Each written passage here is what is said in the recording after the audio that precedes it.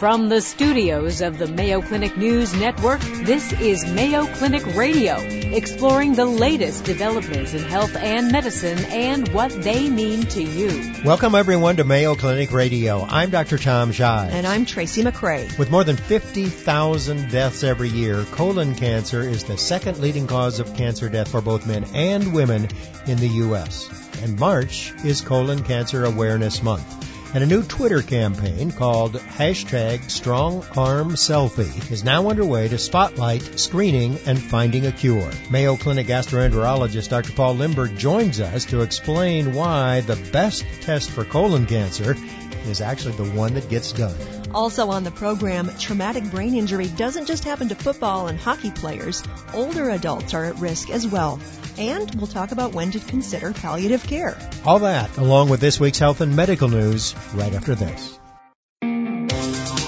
Welcome back to Mayo Clinic Radio. I'm Dr. Tom Shives. And I'm Tracy McCrae. You know, for decades, healthcare providers have been trying to convince more people to get screened for cancer of the colon and rectum. Colorectal cancer remains the second leading cause of cancer-related death among both men and women in the U.S., but there is little doubt that regular screening could change that for the better. And did you know, Tom, that March is Colon Cancer Awareness Month? I did. Yeah, part of that effort is to spotlight the importance of testing. Mayo Clinic is joining with an organization called Fight Colorectal Cancer in a Twitter campaign called the Strong Arm Selfie. Take a selfie in your best strong arm pose. Let's see yours, because we're going to take a photo right after this show is over. And then what you do is you tweet it to #StrongArmSelfie, and then go to the fightcolorectalcancer.org website, where you'll find a short video of our guest. He's Mayo Clinic gastroenterologist Dr. Paul Limburg. Dr. Limburg is telling his patients that the best test for colon cancer screening is the test that actually gets done. That's important. Yeah, welcome to the program, Dr. Limburg. Good to have you with us. Thanks, Tracy. Thanks, Tom. Nice to be here. So what does that statement mean? The best test is the one that gets done. Well, I think with colon cancer screening, there are more options than there are for some other screenings like breast cancer, for example. And oftentimes we get into conversations about, well, should we do this test or that test? Is it right for me? Is it right for my physician? And I think it's really a personal decision. And so of all of the available options, choosing one that works for you and your care team is the way to get the best result from colon cancer screening. So I would assume that colonoscopy is still the gold standard, but there is a new test available, and that's probably the most exciting news in terms of colon cancer, isn't it? Yeah, we haven't had a lot of experience with Cologuard yet, but it is the newest colorectal cancer screening test that has been approved for clinical use. It is a stool-based test. It looks actually for components of sloughed precancerous or even cancerous cells. It also has a blood detection component. So there are multiple different biomarkers, if you will, that are measured by the Cologuard assay, and those are then predictive as to whether or not there might be something that warrants further assessment with a diagnostic test like colonoscopy. But I have heard that in terms of diagnosing colon cancer, it's just as good as a colonoscopy. Is that a fair statement? I think it is in most ways. You know, every test has its strengths and its limitations. Even colonoscopy, some studies have shown can miss polyps and can even miss cancers. It doesn't do that very often, but that is a possibility. So I think all of the different tests have different advantages, disadvantages. They can find maybe subtle flatter lesions with one test versus more of the polyp-shaped lesions with another test. So I think, again, it's a detailed conversation that an individual needs to have with their clinician to pick out which of the different options will work best for them. And there are some different things to remember, too. So colon cancer screening works best when it's performed over, the period of time that an individual is at risk for colon cancer, which is typically for the most members of the general population age 50 and on. So the intervals between screening and the costs associated with an individual test sometimes can vary, but what you want to look at is really that effectiveness over a lifetime and then cost over a lifetime to be able to compare them with respect to those different features. No test is perfect, but and Cologuard has a short history, but we probably know that it's better than nothing. Absolutely. With breast cancer, a woman maybe will feel a lump, go get a mammogram, and that cancer is detected. How do you find colon cancer? Yeah, colon cancer is really shouldn't be defined as the target for what we're trying to locate with screening. We should be looking for the precancerous lesions. Those are most often asymptomatic. So colon polyps really don't produce much in the way of pain or discomfort or things like that, at least in the typical scenario. Occasionally they will bleed, but you can find small colon polyps much earlier than when they might break a blood vessel or cause any sort of symptoms or signs by doing true screening tests where we're just bringing individuals in based on their age or other clinical parameters to have a test when they really aren't expressing any symptoms. So that's the beauty of colonoscopy. If you see the polyp, you take it out. And it's almost all colon cancers develop from a polyp that it was at one time benign and then turned cancerous? Yep, that's the current understanding. We've, I think, over the last few years recognized that there are some different subtypes of precancerous polyps, and those might have a little bit different biology or time frame from when they develop to when they might become a cancer. But in general, I think the 90+% of colon cancers are thought to develop from polyps. And is it also a true statement that 90% of colon cancers are preventable? Yep, that's true too. If you get the test and get that precancerous polyp out of there, you're not going to get cancer. Exactly. What about symptoms? We talked about those, but if you do develop symptoms, let's say it's bloating or bleeding, is it too late? It's never too late. Colon cancers, like with many cancers, are more treatable, more curable the earlier that they're caught, but it's never too late to do something. Screening is the key then. So this strong arm selfie that we're going to listen to that song here in just a moment, the key behind that is to get people thinking about, I don't have any symptoms, but I need to go get my screening done or maybe set up a baseline. Is that the key to fighting the war against colon cancer? It's one key for sure. So this may not come as a shock to you, but it's hard for people to talk about colon cancer sometimes and to talk about colon cancer screening. So raising awareness, making sure that people know that they should be screened even if they don't have symptoms and how effective screening can be. Those are some of the different elements that go into campaigns like the Strong Arm Selfie campaign. Well, wasn't it Katie Couric who had her screening test done on live television? So she was the first of a few that have done that now. And it was her husband who died of colon cancer, That's right. Correct? We're talking with Dr. Paul Limburg about colorectal cancer screening and treatment and the Strong Arm Selfie campaign to raise colon cancer awareness. Here to help us into this break is country music star Craig Campbell. Campbell is Fight Colorectal Cancer's national spokesman, and he's written this song called Stronger Than That. Here's a bit of it. You're listening to Mayo Clinic Radio on the Mayo Clinic News Network. There's a million of me and only one of you. So what you got, what you gonna do? Listen close, let me make this clear. Ain't none of us want you here. Yeah, let me tell you something you should know. I got a fighter's heart and a winning soul. So bring it on, just know I won't back down. 'Cause I'm stronger, I'm so much stronger. Yeah, we're stronger, 1 million stronger.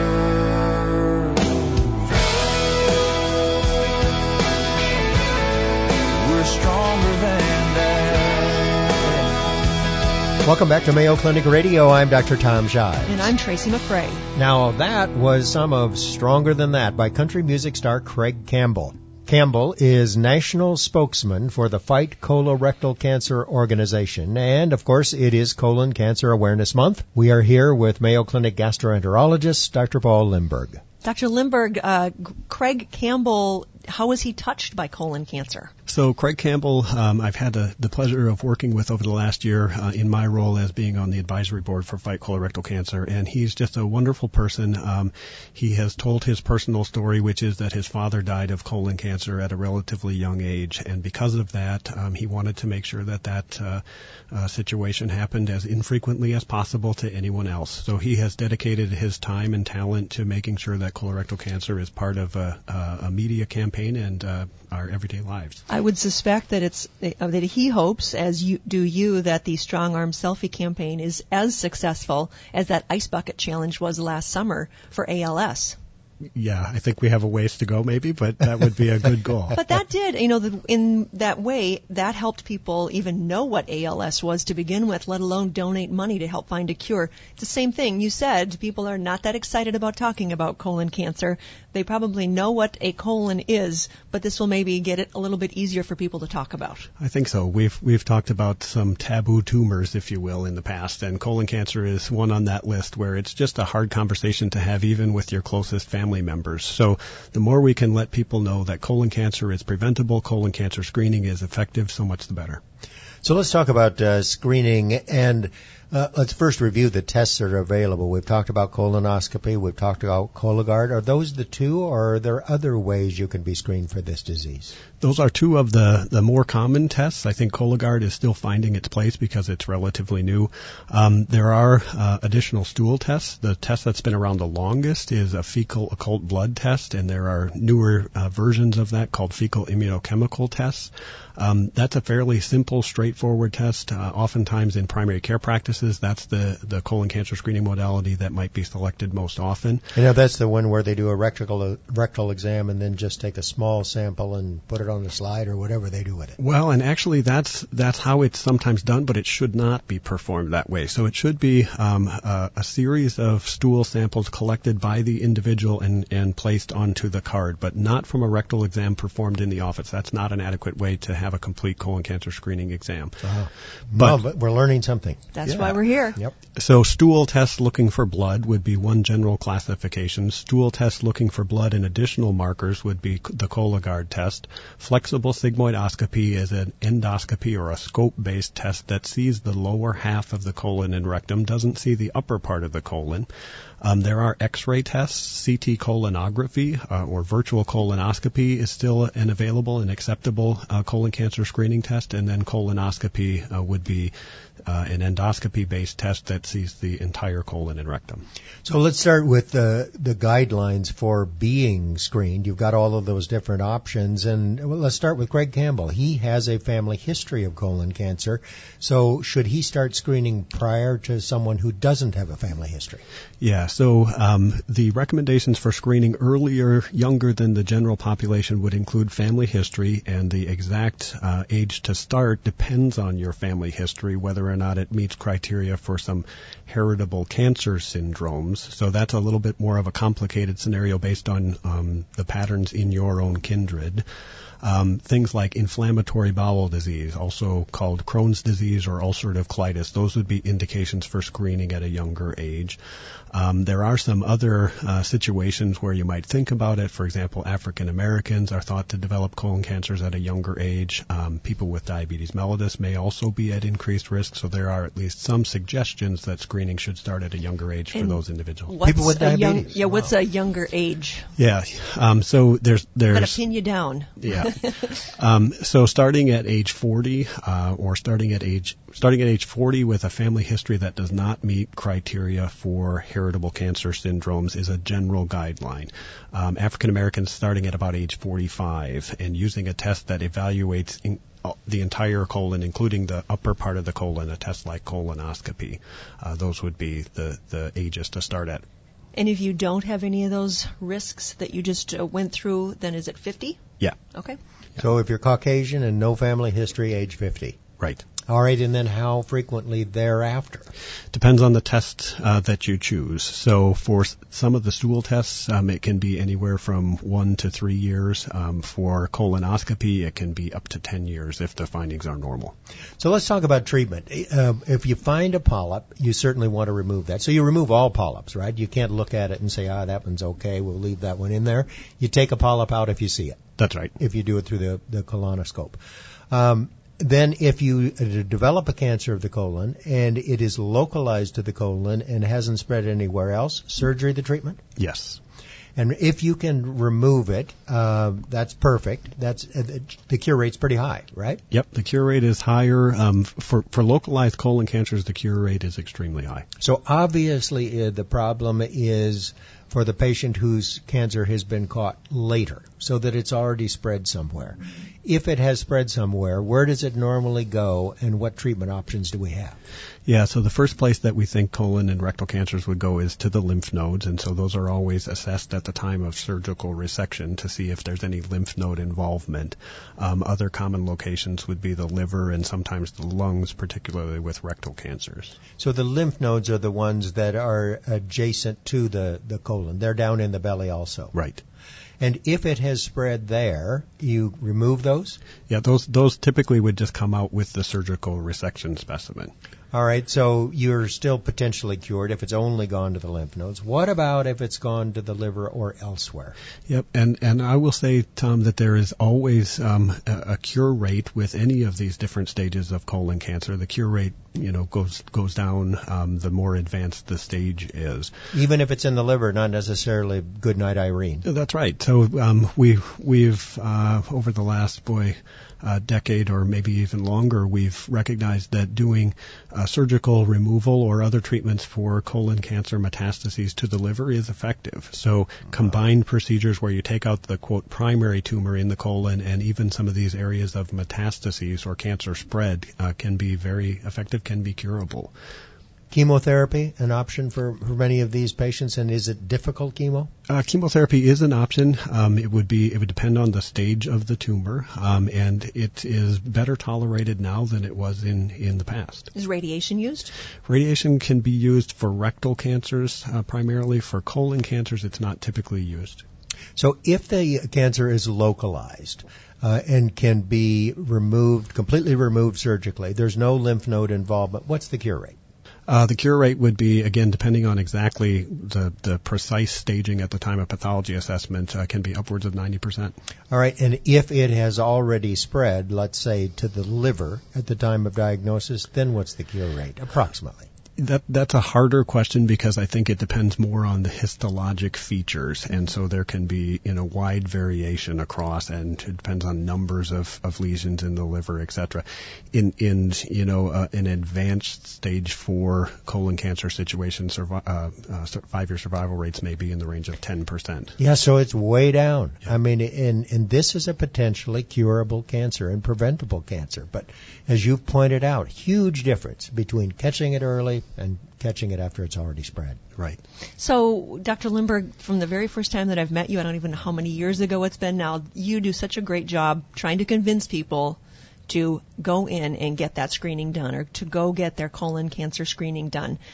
Do you feel like you're making any headway? When you go to bed at night, do you feel like I'm actually starting to see a light at the end of the tunnel? I think so, and it is through the dedicated efforts from people like yourselves and groups like Fight Colorectal Cancer and many, many, many others. But I think we are making progress. We look at the national colon cancer screening rates, and they continue to tick up, albeit too slowly. There is a campaign that the American Cancer Society is currently promoting called 80% by 2018, and the goal there is to get 80% of the screen-eligible population, people who should be screened, to have one of the accepted colon cancer screening tests. So you got a lot of selfies, don't you, so far already? Lots of selfies. We need to take our selfie now that we're done here. Is that okay? Will Absolutely, you do that with us? Sure. All right. Well, thank you so much, Dr. Lindberg, for bringing us up to date on the treatment and prevention of colorectal cancer. Thanks for being here, Dr. Lindberg. My pleasure. Still to come on Mayo Clinic Radio, traumatic brain injury. It doesn't just happen to football and hockey players. Older adults are, in fact, one of the largest groups who are at risk. And palliative care, what it is and when it's the right choice. Do you have a health-related question you'd like us to answer or a topic you'd like us to cover?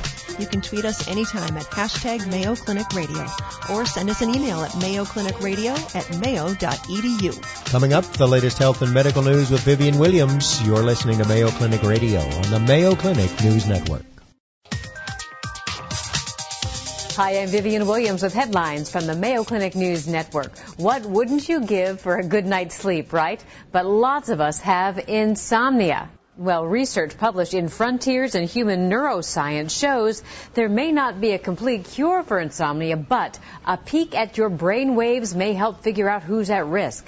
Experts study how stress affects sleep, and they found not everyone is equipped to handle it the same way. Stress affects your brain, which impacts sleep, and they hope this info sheds more light on insomnia. And in other news, coconut oil seems to be one of the latest health fads. It's used in just about everything these days, and it may not be as bad for you as once thought. While it's high in saturated fat, it may be one of those foods that does not raise cholesterol. Here's Dr. Donald Hensrud. It's not a magic potion. I think it may deserve a place in the diet, but we need to study this more. Now let's move on to a supplement lots of people should take, vitamin D. It's key to helping your body absorb calcium. New research in the Journal of Clinical Endocrinology shows too little and too much vitamin D is associated with an increased risk of death from cardiovascular issues.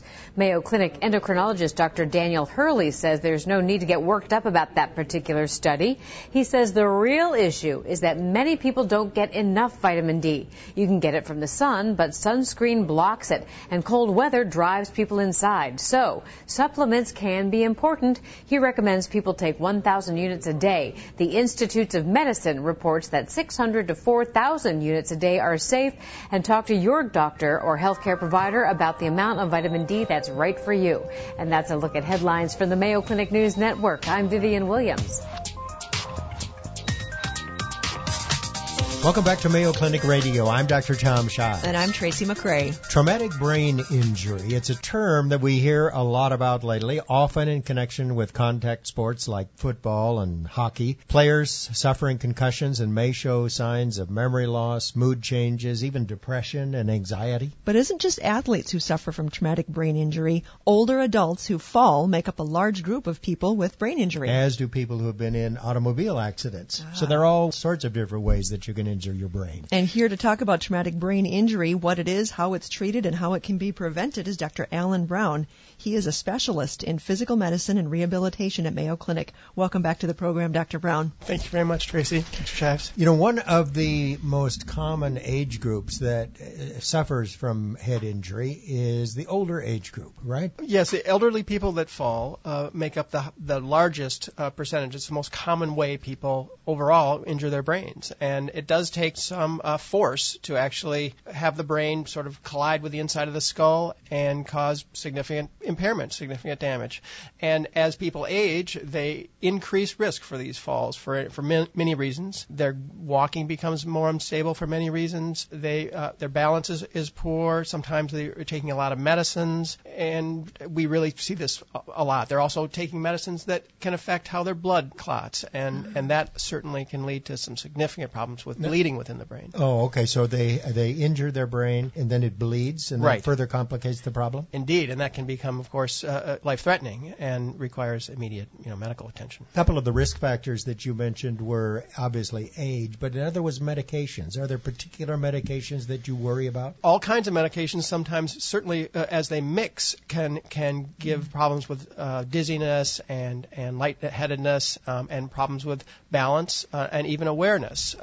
Some heart medicines can do that, certain medicines for mood and for sleep, things like that. And it's just important for everyone to be aware of the medicines they're taking, and if they don't need to take all of them, their primary physician should take a close look at them and see if some may not be needed. Being that it is Brain Injury Awareness Month, I think probably what people are most aware of, and probably, to a good point, a lot of the soldiers that are returning from war are being diagnosed with traumatic brain injuries. And then we mentioned at the beginning of the program the athletes that are noticing it, retiring earlier from the NFL and hockey players. Younger people having traumatic brain injuries, is that on the increase, or are we just becoming more aware of it? Those statistics are a little bit difficult to get, and it is true that people are much more aware now of concussive injury than they ever have been before, and that's nothing but good. There's no doubt about it. The direct connection between a concussive traumatic brain injury and long-term problems with neurologic disease, degenerative cognitive problems, thinking problems, things like that, that connection hasn't been made yet. There's lots of research going on right now to try to make those connections. What we do know now with good certainty is that the more times you injure your brain, your risk for developing problems down the line increases. But we can't determine that for any individual at any time. But you think there's definitely a relationship between neurologic disorders that come on later in life and multiple concussions during sport or whatever? There isn't for everyone. There are many people that have had many concussive injuries and have no changes in their lifespan, have no changes in the diseases that they develop down the line. So there's no clear connection for everyone. But just like, many people, smoke their entire lives and don't get lung cancer, but boy, their risk is through the roof.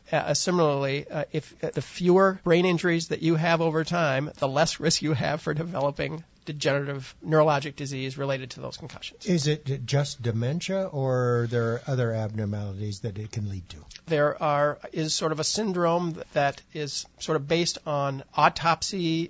After people die, they look at their brains and they look significantly abnormal. It's a condition called chronic traumatic encephalopathy that is associated with not just problems with thinking, but also some emotional problems. And so, there is some connection that's been drawn between repeated injury and that kind of clinical situation, but you can't predict that with any certainty with an individual. I think that's important because the samples are they're small and biased, if you will. They're of a specific group. There's no studies that look over an entire population and assess that risk. And we're actually looking into that at Mayo Clinic. Are there symptoms of different traumatic brain injury in children that have concussions, during sports or just playing versus adults? Are those symptoms different?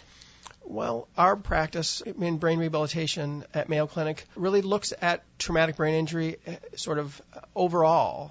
There are many mechanisms for injury, and we essentially approach them like we approach all kinds of medical problems of this kind. We evaluate an individual, we assess their risks as an individual, and we help treat their problems as an individual. It is important to know the mechanism of injury, how this happened, but ultimately we rely on what an individual, their symptoms and their individual circumstances, what risks they have for another occurrence of traumatic brain injury, and do everything we can to minimize those risks. So let's talk about prevention, and we'll start with the older individual. I assume most of these falls occur at home, so what can people do to avoid falls at home and brain injury? Great question. For example, in the elderly, their environment is very important to really take a close look at. Do they have things that they can trip over, furniture and rugs and things like that? Getting into the home, are there a lot of stairs? After they enter the home, do they have to go up or downstairs to the basement for whatever reason, or up to the second floor for their bathroom and bedroom? So that's really important. The most common place for people to fall is in sort of tight spaces like in the bathroom, where there's lots of hard surfaces. And so if you have some trouble with stability, it's important that you have, grab bars, things to hang on, getting in and out of the tub or the shower, because that's really, really common place for these injuries to occur. And I suspect if someone has had an injury in the past, it would be a good idea to visit with someone like you or your colleagues to talk about things that they can do to prevent a fall in the future. Indeed. Our practice has many clinicians that are associated with it, physicians, of course, but also therapists and neuropsychologists, and really to get a comprehensive view of what their environment is, what risks exist, and really take a close look at all their medicines and, their level of impairment, how steady they are in their feet, and sometimes even go into the home. We don't have a lot of time to talk about it, but I bet if you're a kid in a contact sport, you make sure that you wear a helmet. A helmet is very important. Helmets actually might not necessarily prevent a traumatic brain injury, because if you get hit, regardless of if you have a helmet, there's still some risk associated with this. So of equal importance, in my view, is the technique that you learn to play sports. How to, if it's a check, how you're going to actually do that properly to minimize injury to you or someone else, or how to take a check and how to keep your head up. And the rule changes in sports to make certain that, risky techniques for checking and blocking and tackling and things like that are essentially eliminated over time. Thank you so much, Dr. Brown, for joining us to talk about traumatic brain injury. Again, Dr. Alan Brown is a specialist in physical medicine and rehabilitation at Mayo Clinic. Thanks, Dr. Brown. Thank you. Coming up, we'll discuss palliative care with Dr. Jacob Strand. You're listening to Mayo Clinic Radio on the Mayo Clinic News Network. Welcome back to Mayo Clinic Radio. I'm Dr. Tom Scheid. And I'm Tracy McCray. Mention the words palliative care, and many of us think of end of life. And while palliative care is often given to people when medical treatment is no longer considered appropriate, palliative care is a lot more than just giving care near the end of life. Here to talk about the latest advances in palliative care is Dr. Jacob Strand. He's a specialist in general internal medicine and a palliative care expert at Mayo Clinic. Welcome to the program, Dr. Strand. Oh, thanks so much. Happy to be here. Yeah, I should say welcome back to the program. That's right. Good to see you again. Well, explain to our listeners that maybe think that palliative care just is the same as hospice care, the difference between the two. Sure. I think one of the things that often comes up is this idea of different forms of care for patients at different times in their life. And one of the things we often try to emphasize when we talk about palliative care is that it's not a choice you have to make to choose between one treatment or no treatment. Really, palliative care is an ongoing set of treatments and supports that goes along with a patient with any serious illness, be that cancer or heart failure, Alzheimer's, or other illness that's significantly impacting their life. The goal of palliative care is really, the way I tell patients, is to wear three main hats. And the first thing is expertise in complex symptom management, be that pain, nausea, shortness of breath, or other things that is impacting someone's quality of life and not helping them live as well as they would like to during that either treatment or illness. The other part is not just the medical aspect, the symptom aspect, but supporting someone either psychologically or spiritually. We have a large interdisciplinary team from physicians to nurses, chaplains, and social workers really that help us provide that holistic portion of care to folks. The third part is really thinking about advanced care planning. So, we are always hoping for the best, but we're always making plans to really figure out how to care for that person in all different settings, even if things don't go as well as we hoped. So where does this fit on the spectrum? Would you go from medical care to palliative care to hospice? That's a great question. Oftentimes what we're finding in the explosion of research in the last 5 years is that palliative care, or at least subspecialty palliative care, is best introduced concurrently very early on in someone with a serious illness. Most of that research takes place in patients with cancer or heart failure, but really it's been extended into other disease states as well. In our clinic right now, we have an outpatient palliative care practice here at the Mayo Clinic in Rochester, and we see patients, some who have just been diagnosed with lung cancer, for example. They have yet to receive any chemotherapy, and our job is to help them along that way and help the oncologist give them the best care possible along that path when we don't know how long they might live. That might be years. They might be cured of their disease. I visited with a patient a couple of days ago who had head and neck cancer, who had actually been cured of their cancer. My job during that person's treatment was to really help them with their symptoms, and I got to have the pleasure of saying, you don't need to come see me anymore because you're cured and you're feeling great, and that person hopefully has a nice long life left ahead of them. So I think what's been interesting about palliative care is just the number of different areas where that can be introduced, certainly not just on a continuum of medical treatments, palliative care, end of life, but really ongoing and concurrently with other treatments that might be aimed at someone's disease. So how do you identify these patients? Most commonly, we're a consulting service. So we have groups that ask us to help see their patients, again, at different stages of those illnesses. We see patients both on the inpatient service and in the outpatient clinic. In the inpatient service here at Rochester Methodist Hospital and St. Mary's Hospital and a number of other hospitals in the Mayo Clinic Health System, we're asked by internal medicine physicians, cardiologists, oncologists to see their patients who might have a particular symptom, something that's really impacting their quality of life and not helping them live as well as they can as they go through these treatments.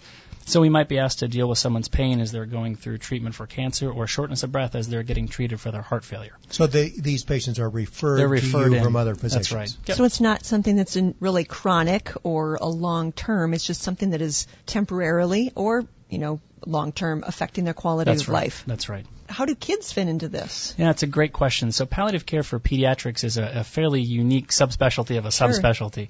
We're fortunate at the Mayo Clinic here in Rochester and the Children's Hospital to have a wonderful team of pediatric palliative care clinicians with expertise in general pediatrics to critical care who also provide support and expertise in symptom management and also supporting children and their families when they're dealing with a serious illness. And they're a great group to get to know, and they've been growing as well. Sure. So there's not just palliative care specialists, there's pediatric palliative care specialists. That's right. And how did you get interested in this field? Yeah. So when I was in training as an internal medicine resident, one of the things that I noticed that I really liked to do was talk to folks who were facing a serious illness and get to know them and find out what they were dealing with, both on a personal level as well as the medical level. And as I got involved in doing that, I saw a lot of patients who had their symptoms that weren't managed as well well as we thought they could have been. And I realized that my training really hadn't prepared me at that point to be an expert in symptom management. And so I got involved with the palliative care service at the hospital where I trained to really be much more of an expert in that area. What's been fun about this is to work with people who maybe they're not going to be subspecialists in palliative medicine, but really to really think about ways to expand primary palliative care skills to all clinicians, because I think we all could do a better job at managing pain, at dealing with depression, and to focusing on someone's quality of life as we work on treating their underlying disease. You mentioned pediatric palliative care. What about palliative care for patients who have some sorts of dementia or Alzheimer's disease or memory issues? Yeah, so this is a really growing area as the number of patients with memory issues, cognitive impairment, and dementia from different causes are really growing in this country. What we're finding is a couple of things. Number one, as I mentioned, really all treating clinicians need to have some basic palliative care skills, and that is beyond just treating symptoms, but also really doing a better job at talking to patients about their goals and how all the things that we do in medicine are helping support those goals. I think what we've gotten into in the past is this menu approach of here's all the things we can do, what do you want us to do? And often what patients are telling us is that they need some advice going forward about how those different options might help them meet certain goals or not meet certain goals. And so I think that's the first part, is that all clinicians who are treating patients with dementia and other memory issues need to have some improved communication skills and basics in treating patients with those issues, really in having those discussions about how do we hope for the best now, but also plan for what might come in the future. As a subspecialty palliative care clinician, one of the things that we focus a lot on are decisions around transition points. So, when mom or dad can't live at home anymore, or when they're struggling at the nursing home, what services can we help provide, or can we help them access to provide them with more care? And when they're faced with other decisions of, do they want to undergo that surgery? Would they have wanted to have this treatment? Really thinking about what that person could say if they were still able to speak to us, because at some points in those dementing illnesses, they're not able to tell us what they would want. And so helping family members really feel like they're letting their loved ones speak through them can be a challenging but very rewarding aspect of the care we provide. Would you say that you are managing or helping the families as much as the patient often? Yeah, I think that's a key point. We really, when I introduce myself to patients, I say my job is to help you have a good quality of life and support you and your family. We know certainly so many family members are affected by patients with serious illnesses. And we also know that family members who survive patients who pass on can really suffer themselves for other medical complications when they see a loved one die in the hospital or die in the ICU. And so our job is really to help prepare them if that's happening, and to support them both during and after that illness. For the patients with dementia, do you wish and do you hope, I'm sure you do, that there's going to be some medication to help these people at some point? And where are we there? Yeah, that's a great question. I think I'll in terms of the medications to help folks who are going through dementia, I'll leave that to the dementia experts. But I think what we've found is, and what I've been working on with our colleagues in palliative medicine and other primary care clinicians, are what are the medications that maybe not be able to stop the progression of their dementia, but really help provide those patients with a better quality of life as they're going through this illness.